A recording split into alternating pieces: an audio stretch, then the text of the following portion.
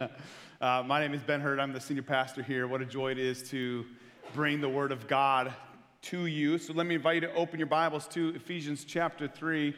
I just wanted to kind of piggyback on what Aaron mentioned about kids ministry, and I just don't want us to look lightly. If you are serving in kids ministry, it's a big deal, and it means more to our children than you may realize.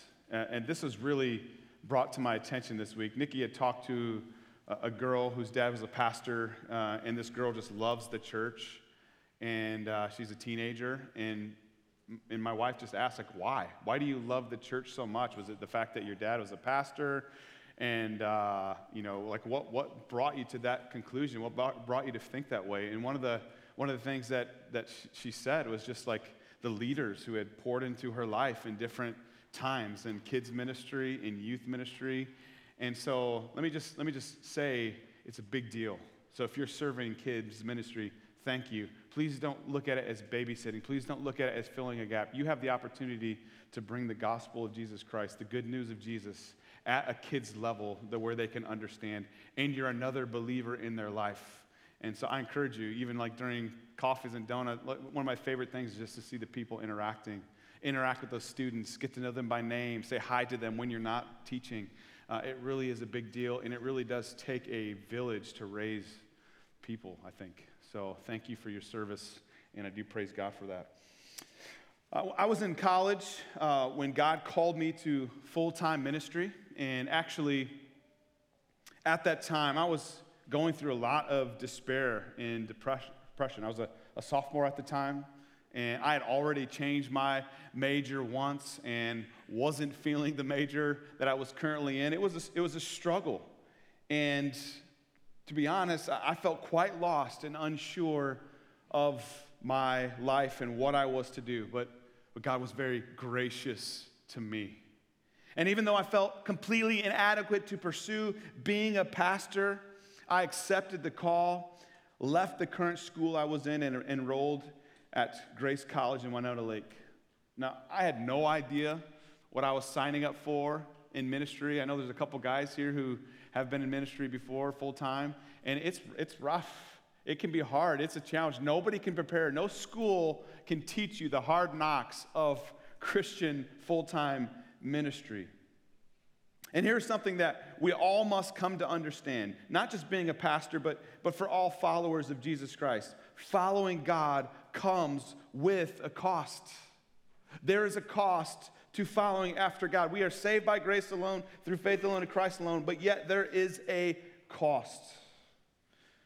At one point, the cost for us was for us to leave Indiana for a season to move to Illinois because God was calling us to pursue something different. That was a very hard, painful time. We weren't leaving a church that we hated. There was not heresy being proclaimed. There was no bad blood between me and the pastor that I was under there. It was just a simple reality that God was calling us to something different. But yet we had to leave family, and sure, it was only 2 hours away, but you don't just get in the car and drive 2 hours in any snap of the fingers. There was a cost to us following the call of God on our lives. And along the way, in this journey to where we are at today, there's been so many other sacrifices. One of the reasons why we moved to Illinois is because the church that we were part of, the family of churches, had a pastor's college in Maryland that it was my dream to go to and to get trained up to be a pastor of the family of churches that we were in. And to my disappointment, that never happened. And after living in Illinois for 4 years, that dream was crushed, and I ended up reluctantly moving back to the area because my dream of being a pastor, I thought being a pastor again was done. But by God's grace, He led us to Harvest Bible Chapel, now known as Gospel City, that ended up planting our church. And 10 months after starting to attend there, He called us to serve as a pastor, called me to serve as a pastor on the staff there. And I loved it. It was fantastic. I was leading adult ministry, oversaw small group, and my dream was to lead small group ministry, and I thought I had arrived. I was under the umbrella of a senior pastor. I answered to an executive pastor. So not only did I have 2 pastors on staff that were over me, but I also had the elder team that I was under. And I missed a lot of the arrows that were shot at the church. No doubt there were arrows that were shot at anybody who's in pastoral ministry especially. But I got to avoid a lot of that, and we loved it. It was great. We had great friends. But then God came knocking on our door in the summer of 2018, and he was calling us to come plant a church in Elkhart County. And so I went from having all of this kind of support over me, this umbrella, to being in the very front lines of planting a church. And that came at great cost. We had to sell a house that we absolutely adored. The Lord had opened up this amazing door, gave us a great deal. It was a house that we had envisioned living in forever. We were starting to picture our grandkids coming there and visiting, and had tons of space to be able to house family if they were to move out of town. I mean, it was a special place, and again, we got a great deal on it. And God was calling us to come to Elkhart County, and we knew that we could not stay in Granger and effectively love the people of the church, and so we had to sell the house that we loved. I don't know if you've paid attention to the housing market. It's not very pleasant. And we ended up jumping. So we moved twice within the first few months that we came out here. So not only did we move from our Granger house but then into a rental, but then we had to move into another rental. So I don't know how many of you just love moving. Like it's like God's greatest gift to you is loading up your house and moving. Well, there's 7 of us in our family. So you can imagine over the years how much stuff can be accumulated by 7 people. And so we had to move twice into temporary housing. And so for 2.5 years, we're trying to find a house in this market. And by God's grace, he eventually provided a house for us a year ago, but at a much greater cost than what our previous house had, and plus this house is smaller. There's a cost when it comes to ministry. There's a cost when it comes for each of you when you decide to follow after Christ. But here's the good news. There's also grace in the serving. And that's where Paul comes in here, where in chapter 3, he's going to bring some encouragement, and he's going to show us the costly, gracious call to serve. So let's look at Ephesians chapter 3 now. For this reason, I, Paul, a prisoner of Christ Jesus, on behalf of you Gentiles, assuming that you have heard of the stewardship of God's grace that was given to me for you, how the mystery was made known to me by revelation, as I have written briefly. When you read this, you can perceive my insight into the mystery of Christ, which was not made known to the sons of men in other generations, as it has now been revealed to his holy apostles and prophets by the Spirit.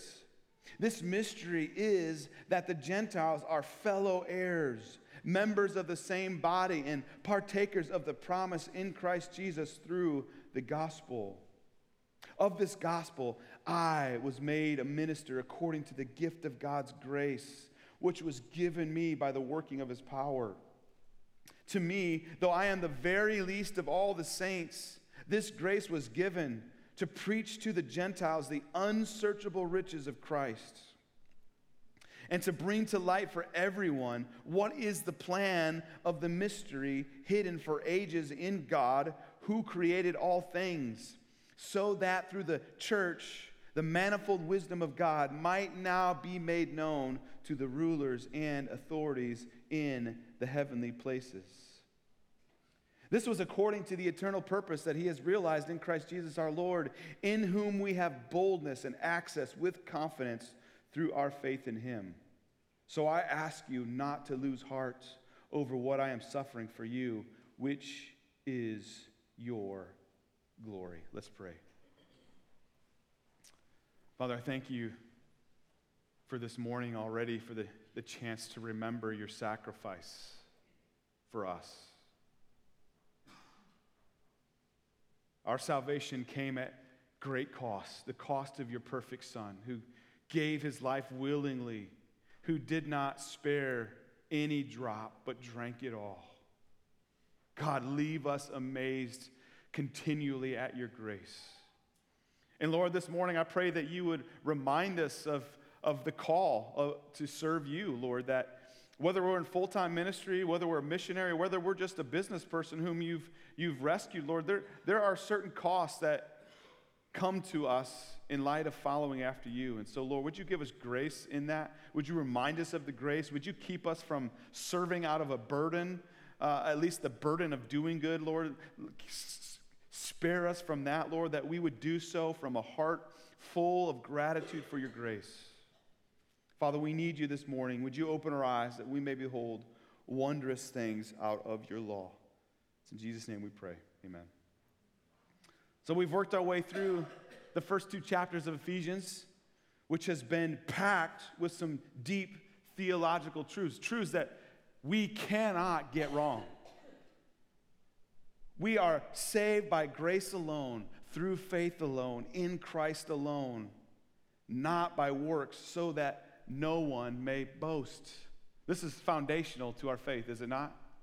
Something that if we get wrong, we will go sideways very quickly.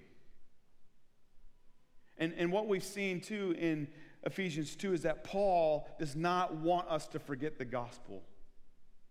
We once had no hope. We were once without God, and yet he rescued us. We have now a sure hope. And Christ has brought us peace, not just peace between us and God, but also peace between one another. And what we've seen here is that unity in the church matters, does it not? When we get along and we love one another, it shows the world the picture of the gospel. And as we discussed Ephesians 3 this morning, we're going to see Paul informing the Gentiles, which is his target audience, about the mystery that was revealed to him. So look again at verse 1. For this reason. Now, the first time I looked through that, I had to read that over and over again, read this section, because does he really get into answering the reason, like, for this reason? Does he really get to the point? Like, no, for this reason, he doesn't really get to it until verse 14. Verse 14 says the same thing. It starts, for this reason. So really, Paul gets sidetracked. So put aside for this reason. Forget about that. We're not looking into that this week, because he goes on a little bit of a tangent that he wants to reveal to the Ephesians. So verse 1 continues, for this reason, I, Paul, a prisoner of Christ Jesus, on behalf of you Gentiles. And here's what we see. The call to serve God is costly. The call to serve God is costly. Notice Paul calls himself a prisoner of Christ Jesus. So you may look at that. Your initial reaction may be, okay, yeah, this is what Christ has called us to do. We are his servants. We are his slaves. We are called to be prisoners for God. That means we're to give up any desires of our own and surrender it all to God. This is not what Paul means by prisoner here. What Paul means by prisoner here is like he is a literal prisoner. He has literally been taken captive by somebody in chains. And what's the reason why? It's on behalf of the Gentiles. His ministry to the Gentiles has led him to be imprisoned.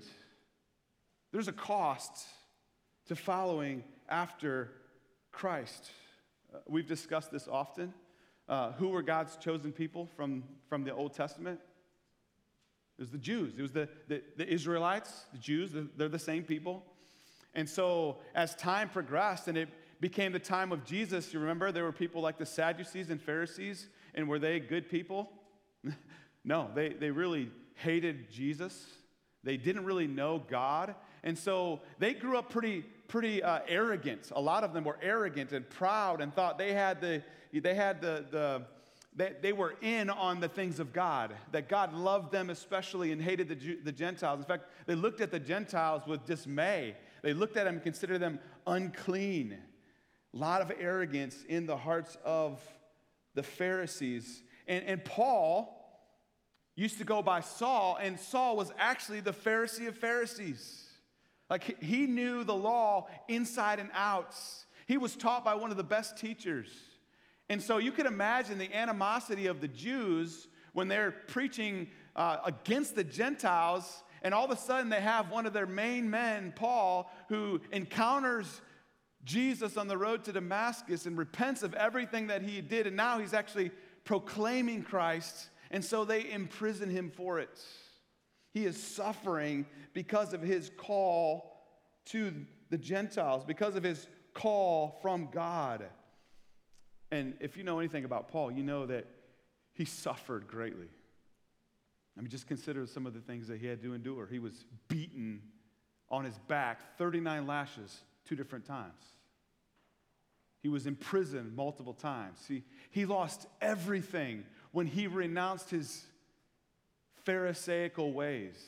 I mean, picture that. Like all of his friends were in that group, and all of a sudden, he's outright speaking against what he had originally stood for. He lost all of his friends.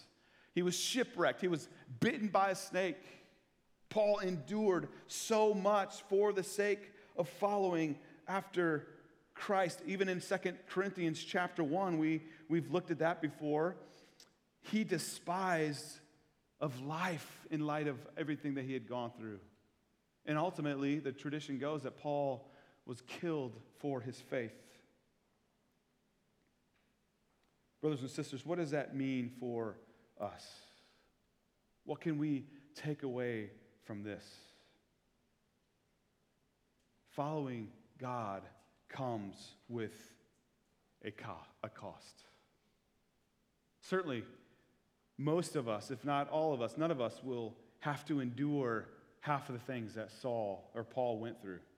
We won't have to face much persecution in our lifetime, but perhaps that's coming. We don't know. Still, the reality is we suffer for the sake of Christ. One thing that we will lose if we truly pursue Christ is comfort and ease. Like sometimes some people approach, they want God because they want comfort and ease. They want an easier life. They want the burdens that they're carrying to be taken away. And Jesus says, like, no, in this world you will have trouble. We will lose our comfort and ease because God calls us into the front lines when he saves us. It's not easy being a follower of God. As I mentioned, it was a sacrifice to move from where we were, real close to family, to plant a church out here. It came at a cost to us. My parents are aging. They're not able to get out as often as they were. We used to live 15 minutes from both of our sets of parents, and it's just not as easy. You understand. And all the friendships that we had lost in the church, we had dear friends that we would see every week in and week out, and life just gets so busy. My priority now is you. It's Gospel Community Church. I can't hang out with the people that used to feed my soul, used to bring life to me. It just doesn't work out very well. There's a cost to following after Christ. Let me ask you, what have you lost in your call to follow him? Perhaps some of you have faced broken relationships because the things that you value the most aren't valued by those around you. And so maybe now you've been labeled a bigot because of some of the things that you stand for. Maybe you have lost out in promotions at work because you refuse to do things immorally while you watch other people who are immorally rising up in their company doing things that you refuse to do because of your love for Christ. Brothers and sisters, I just want to remind you, the call to Christ, the call to serve him comes at a cost.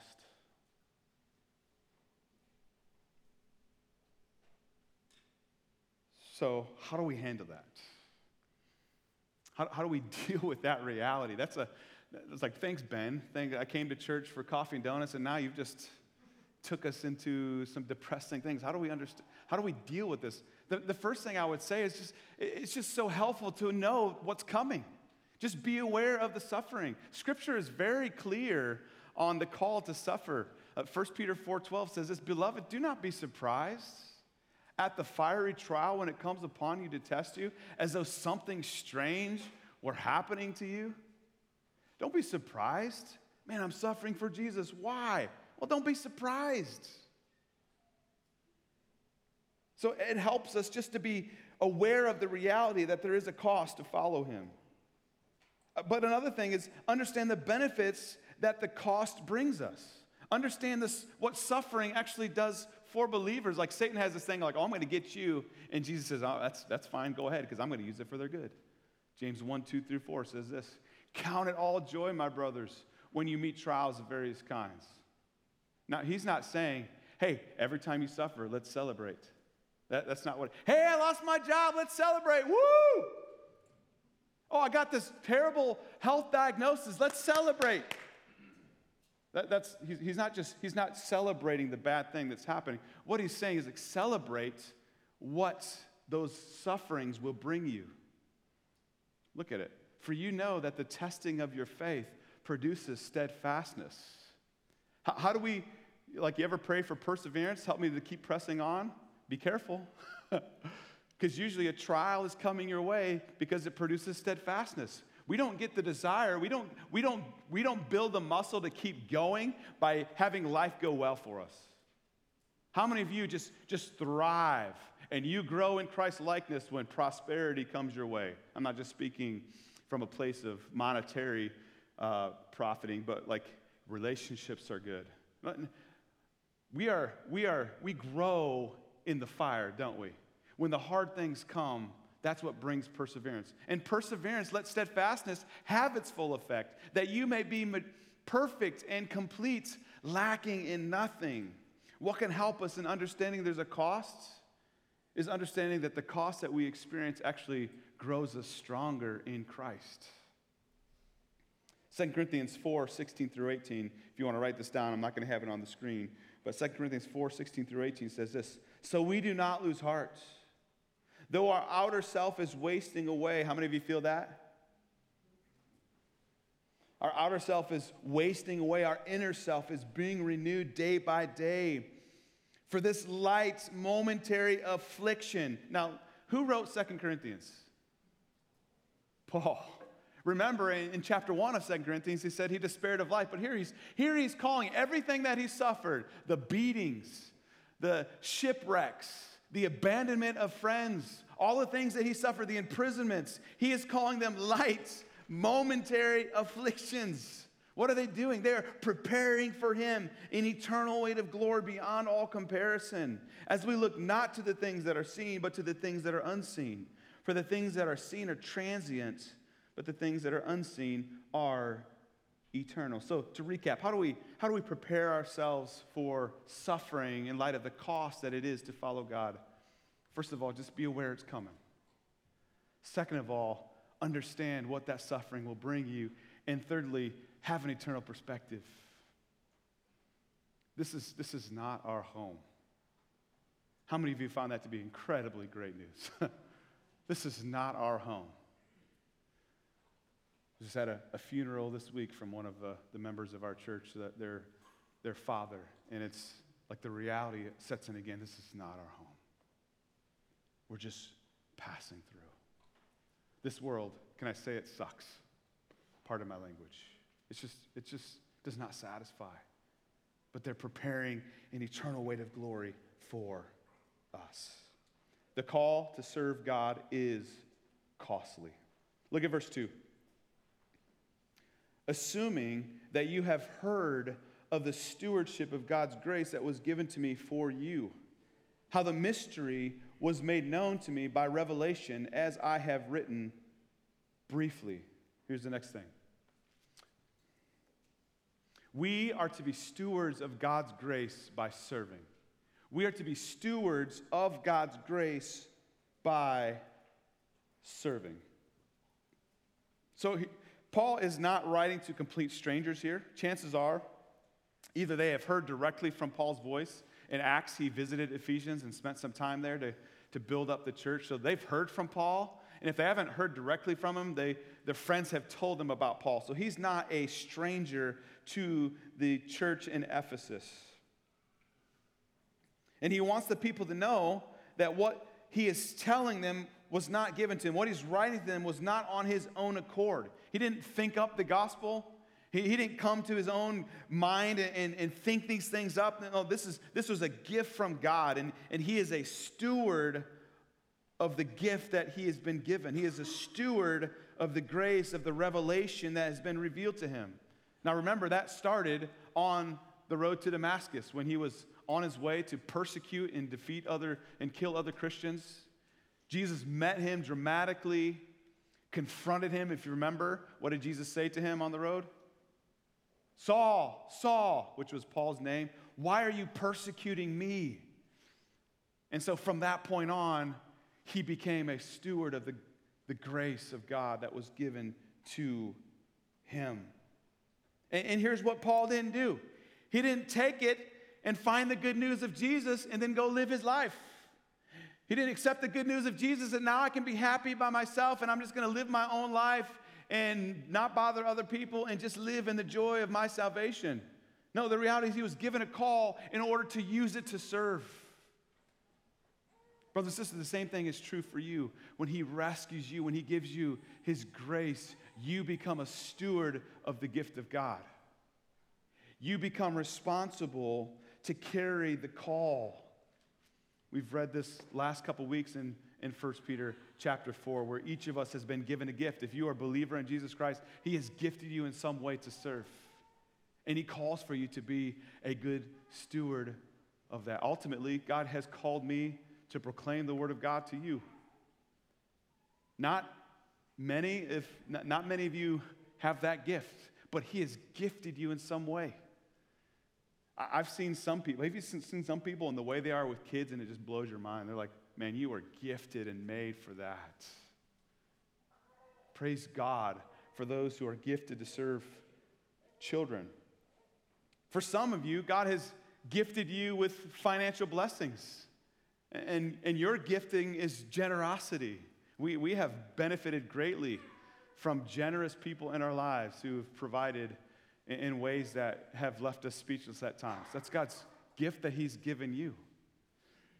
We're having some issues with our lights in the parking lot. And so if you're ever here at night, it's not always the brightest. And we found out a couple of the lights are out. And you can't just take a ladder and climb up those things and fix those lights. So somebody for our church has said, look, you buy the lights and I'll donate my time and whatever it needs to get those lights changed. That's their gift of construction. That's a gift that they're using to serve our body. How has God gifted you?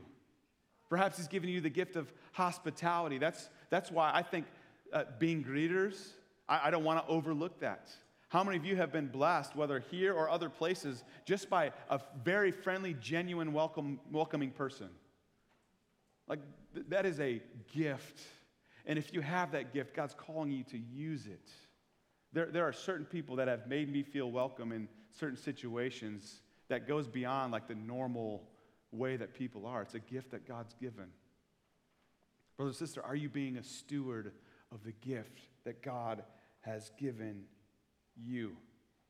In Matthew 25, you aware of the parable of the talents? You remember that, where the servant comes and gives one person 5 talents, another 2, and another 1. The person with 5 goes and doubles it. The master says, well done. The person with 2 goes and doubles it again and says, well done. The person with 1 is like, you're a harsh master, and I was scared, so I just buried it. Here's your talent back. And what did the master say to that servant? You wicked, useless, lazy servant. And he was cast into the fiery furnace, it says. God's gifted you in order to serve.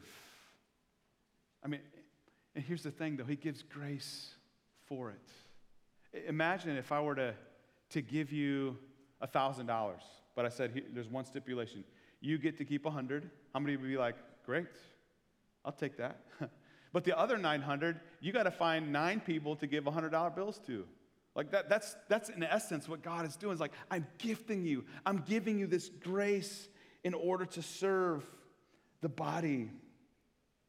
Be a good steward of it. We are to be stewards of God's grace by serving. Look at verse 4.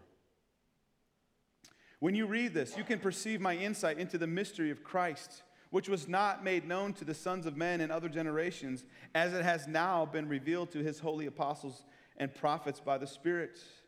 This mystery is that the Gentiles are fellow heirs, members of the same body, and partakers of the promise in Christ Jesus through the gospel. The ultimate call to serve is to spread the good news.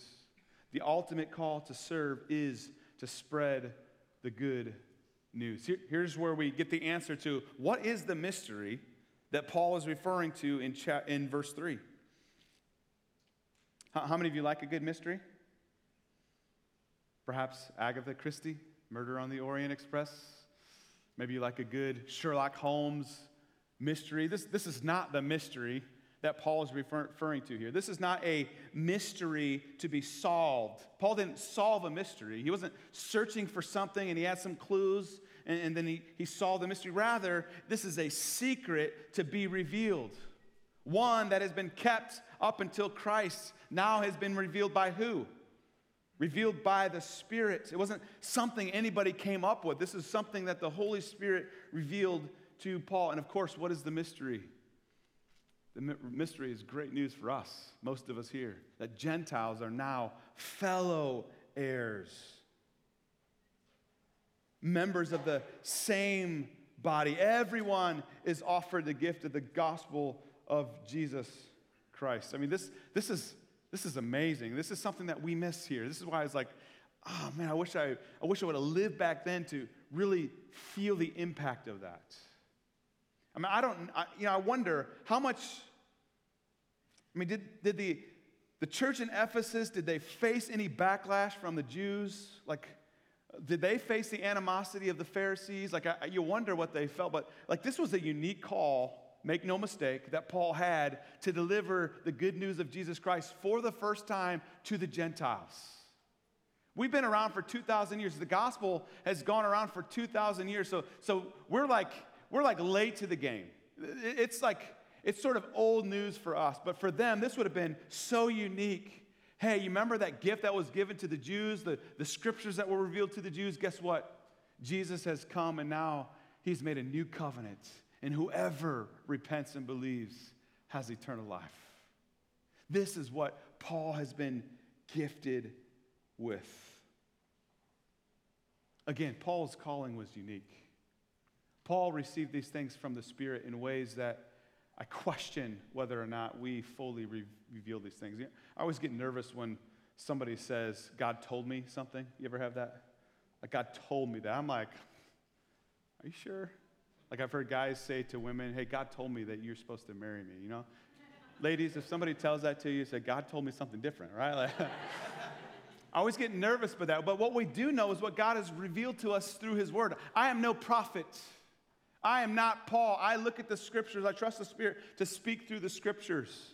So we don't have the same calling as Paul does, but we have the same ultimate call to take the gospel to the end of the earth. Every believer is responsible for that. He has gifted you with salvation in order for you to take the good news to the world that so desperately needs to hear it. He's given you a treasure not for you to go home and bury it. He's given you a treasure to show the whole world, let me share the grace of God that's been given to me. Let me ask you, how faithful are you in proclaiming that gift that you've received to the world? The ultimate call to serve is to spread the good news. Look at verse 7. Of this gospel, I was made a minister according to the gift of God's grace, which was given me by the working of his power. To me, though I am the very least of all the saints, this grace was given to preach to the Gentiles the unsearchable riches of Christ. Our call to serve God is a gift of God's grace, not a burden. Our call to serve God is a gift of God's grace, not a burden. So just consider how Paul approached his call to preach to the Gentiles. How did he receive that? Now remember, where was Paul at when he wrote this letter? He was in prison. Why was he in prison? For preaching the good news to the Gentiles. He wasn't sitting at a resort with a nice ocean view, writing this lovely letter. He was in chains, writing to the Ephesians while he was suffering for the very people he was writing to. But Paul wasn't annoyed. Paul wasn't frustrated. He wasn't trying to shame them. He didn't want to guilt them. And in fact, you look at verse 13, he says, so I ask you not to lose heart over what I am suffering for you. Don't lose heart. Because he says it's God's grace. It's his mercy. Look, verse 7 of this gospel, I was made a minister according to the gift of God's grace. Paul's not looking this, I got to suffer. Oh, man, I got to do these 39 lashes. Oh, I got to be in prison, a shipwreck. Now you're going to let me be bit by a snake? Like, we just don't see, we see Paul lose heart at one point. But he's not grumbling. He's not looking at serving as a burden to him. This past week, I got to be honest, it kind of wrecked me. Paul's a different dude. I wonder how often we get like, I got to go serve kids ministry this morning. I got to get up early to greet people at the door. Like, how I realize the suffering that I've endured as a pastor is far less than what Paul did. And yet here he's saying, man, this service, this gift that he's given me to serve is God's grace. It's God's grace that I get to be up here and proclaim the word of God. It's God's grace that you get to use your gift to serve our kids. It's God's grace for you to be generous to people who are in need. It's God's grace to use the gifting of construction in order to help the church out. It's God's grace. We had a guy from our church go to Puerto Rico on a missions trip to help build roofs for people who desperately need it. Let me ask you, is it God's grace to you when you suffer for the sake of Christ? Do you consider it as a blessing that you get to partake in that, even though it's hard?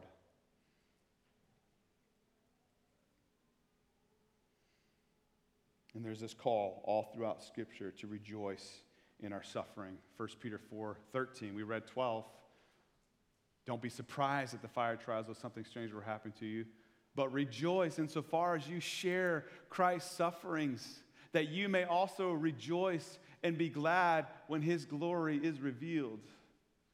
Romans 5:3-5, Paul says this, not only that, but we rejoice in our sufferings, knowing that suffering produces endurance, and endurance produces character. Sounds a lot like James. And character produces hope, and hope does not put us to shame, because God's love has been poured into our hearts through the Holy Spirit who has been given to us. I don't share what I shared earlier about me for you to feel sorry for me. It's God's grace for me that I get to serve you the way God has gifted me to serve you.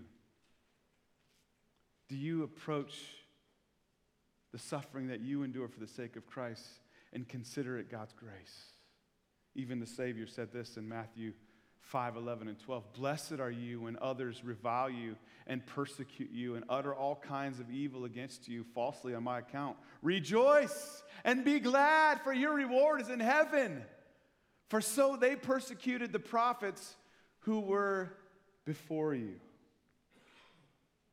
How do you respond when you suffer for the sake of Christ? Our calling to serve God is a gift of God's grace, not a burden. Lastly, look at verse 9.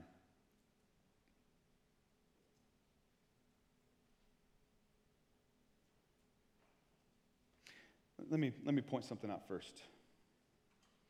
Verse 8, you see Paul says, to me, though I am the very least of all the saints. This is the background to why he considers him to be able to serve the Lord as grace.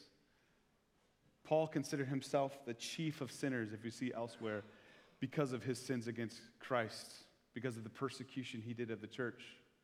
Listen, what allows us to be able to approach our serving of God and consider it God's grace, it's by remembering what we deserve. All I know about me is that I only know my heart. I don't know the heart of anybody else, and I know how wicked my heart is, deceitful. My heart is deceitful above all things and desperately wicked. Who can know it? And yet God chose to rescue me. So the fact that he allows us to participate in his work is God's grace. Now, verse 9. And to bring to light for everyone what is the plan of the mystery hidden for ages in God, who created all things, so that through the church the manifold wisdom of God might now be made known to the rulers and authorities in the heavenly places. This is according to the eternal purpose that he has realized in Christ Jesus our Lord, in whom we have boldness and access with confidence through our faith in him. So I ask you not to lose heart over what I am suffering for you, which is your glory. Here's the last thing. The service of God's people is a testimony to the angels. The service of God's people is a testimony to the angels. What is one reason for the mystery that Gentiles are fellow heirs? To show God's manifold wisdom to angels. What does manifold mean? What two words do you think of? Manyfold. There's like many aspects to God's wisdom. It's so complicated and so deep and so rich, we can't fully understand it, and neither can the angels. That's the what it says here. The rulers and authorities in the heavenly places, the angels look in wonder. Don't you want, like, how much access did the angels have to what was going on in the world? I mean, the scriptures say that we're entertaining angels unaware, right? So they've seen how the church came to be, going from the Old Testament to the New Testament. This is a mystery that they don't fully understand. It's not something they can grasp. Even 1 Peter 1, 10 through 12, it says this. Let me read it for you. Concerning this salvation, the prophets who prophesied about the grace that was to be yours searched and inquired carefully, inquiring what person or time the Spirit of Christ in them was indicating when he predicted the sufferings of Christ and the subsequent glories. It was revealed to them that they were serving not themselves but you, and the things that have now been announced to you through those who preach the good news to you by the Holy Spirit sent from heaven, things into which angels long to look.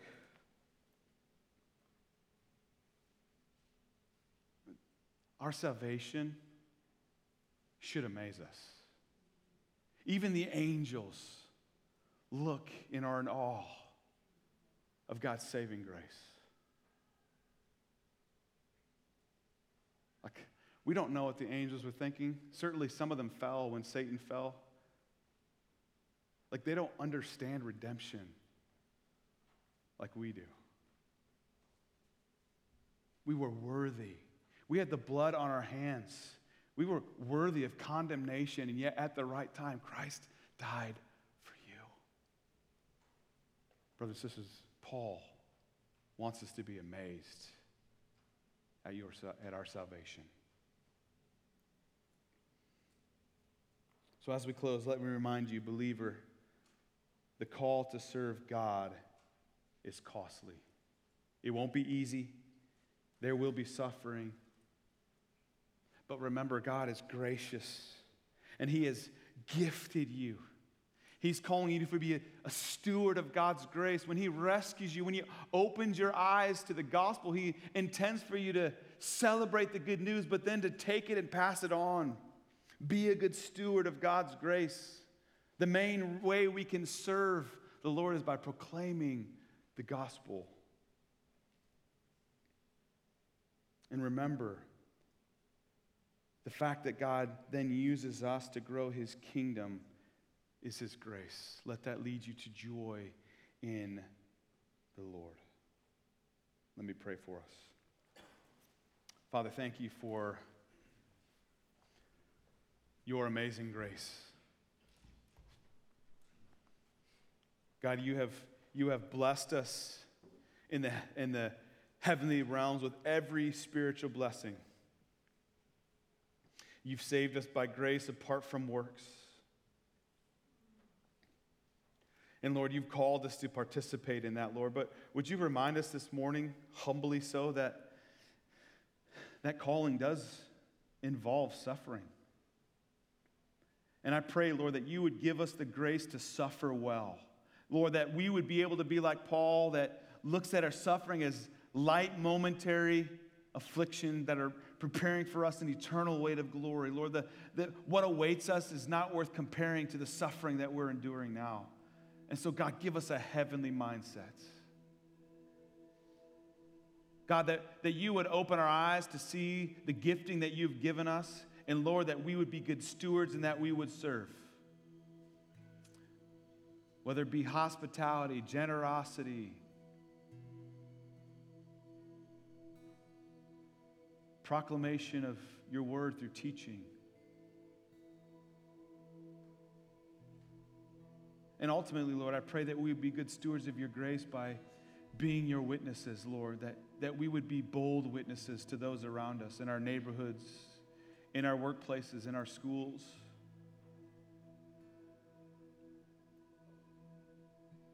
God, would you give us courage? Would you protect us from growing weary in doing good? Because, God, that we would serve out of the abundance of joy in our hearts because of your grace. Lord, that you allow us to participate in your work when we are deserving of condemnation. We were once objects of God's wrath. God, keep that from being just something that just goes in one ear and out the other. Help us to linger on that glorious truth that you have rescued us from our sins. God, thank you for your grace. It's in Jesus' name we pray. Amen. Let me invite you to stand as we sing in response this morning.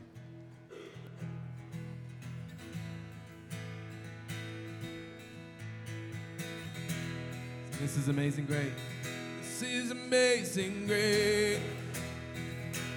This is unfailing love. That you would take my place.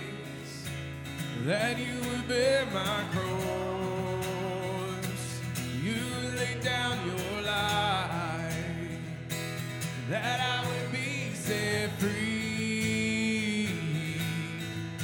Oh, Jesus, I sing for all that you've done for me. As we go out of this place this morning, and we sing, "Worthy is the Lamb who was slain." And we spread the gospel as we leave this place. Worthy is the Lamb who was slain. Worthy is the King who conquered the grave. Worthy is the Lamb who was slain. Worthy is the King who conquered the grave. Worthy is the Lamb who was slain. Worthy is the King who conquered the grave. Worthy is the Lamb who was slain. Worthy, worthy, worthy. Oh, this is amazing grace. This is unfailing love. That you would take my place. That you would bear my cross. You lay down your life. That I would be set free.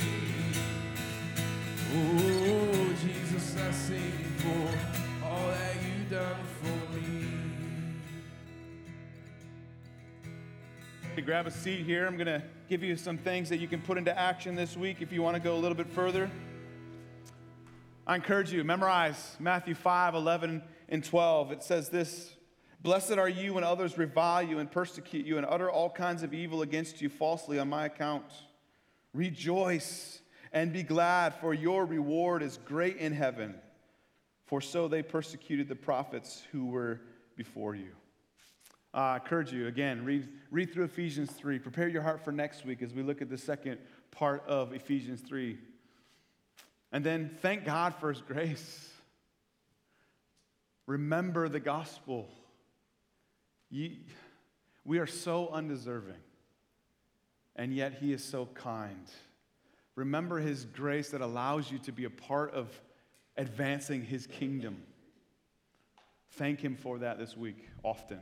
And then lastly, remember the great calling that we have to spread the good news. That's the ultimate reason why God has given us his grace, so that we would be instruments of grace to his people. Church, you are the light of the world. A city on a hill cannot be hidden. So let your light shine so that others may see your good works and give glory to your Father who is in heaven. Have a great week.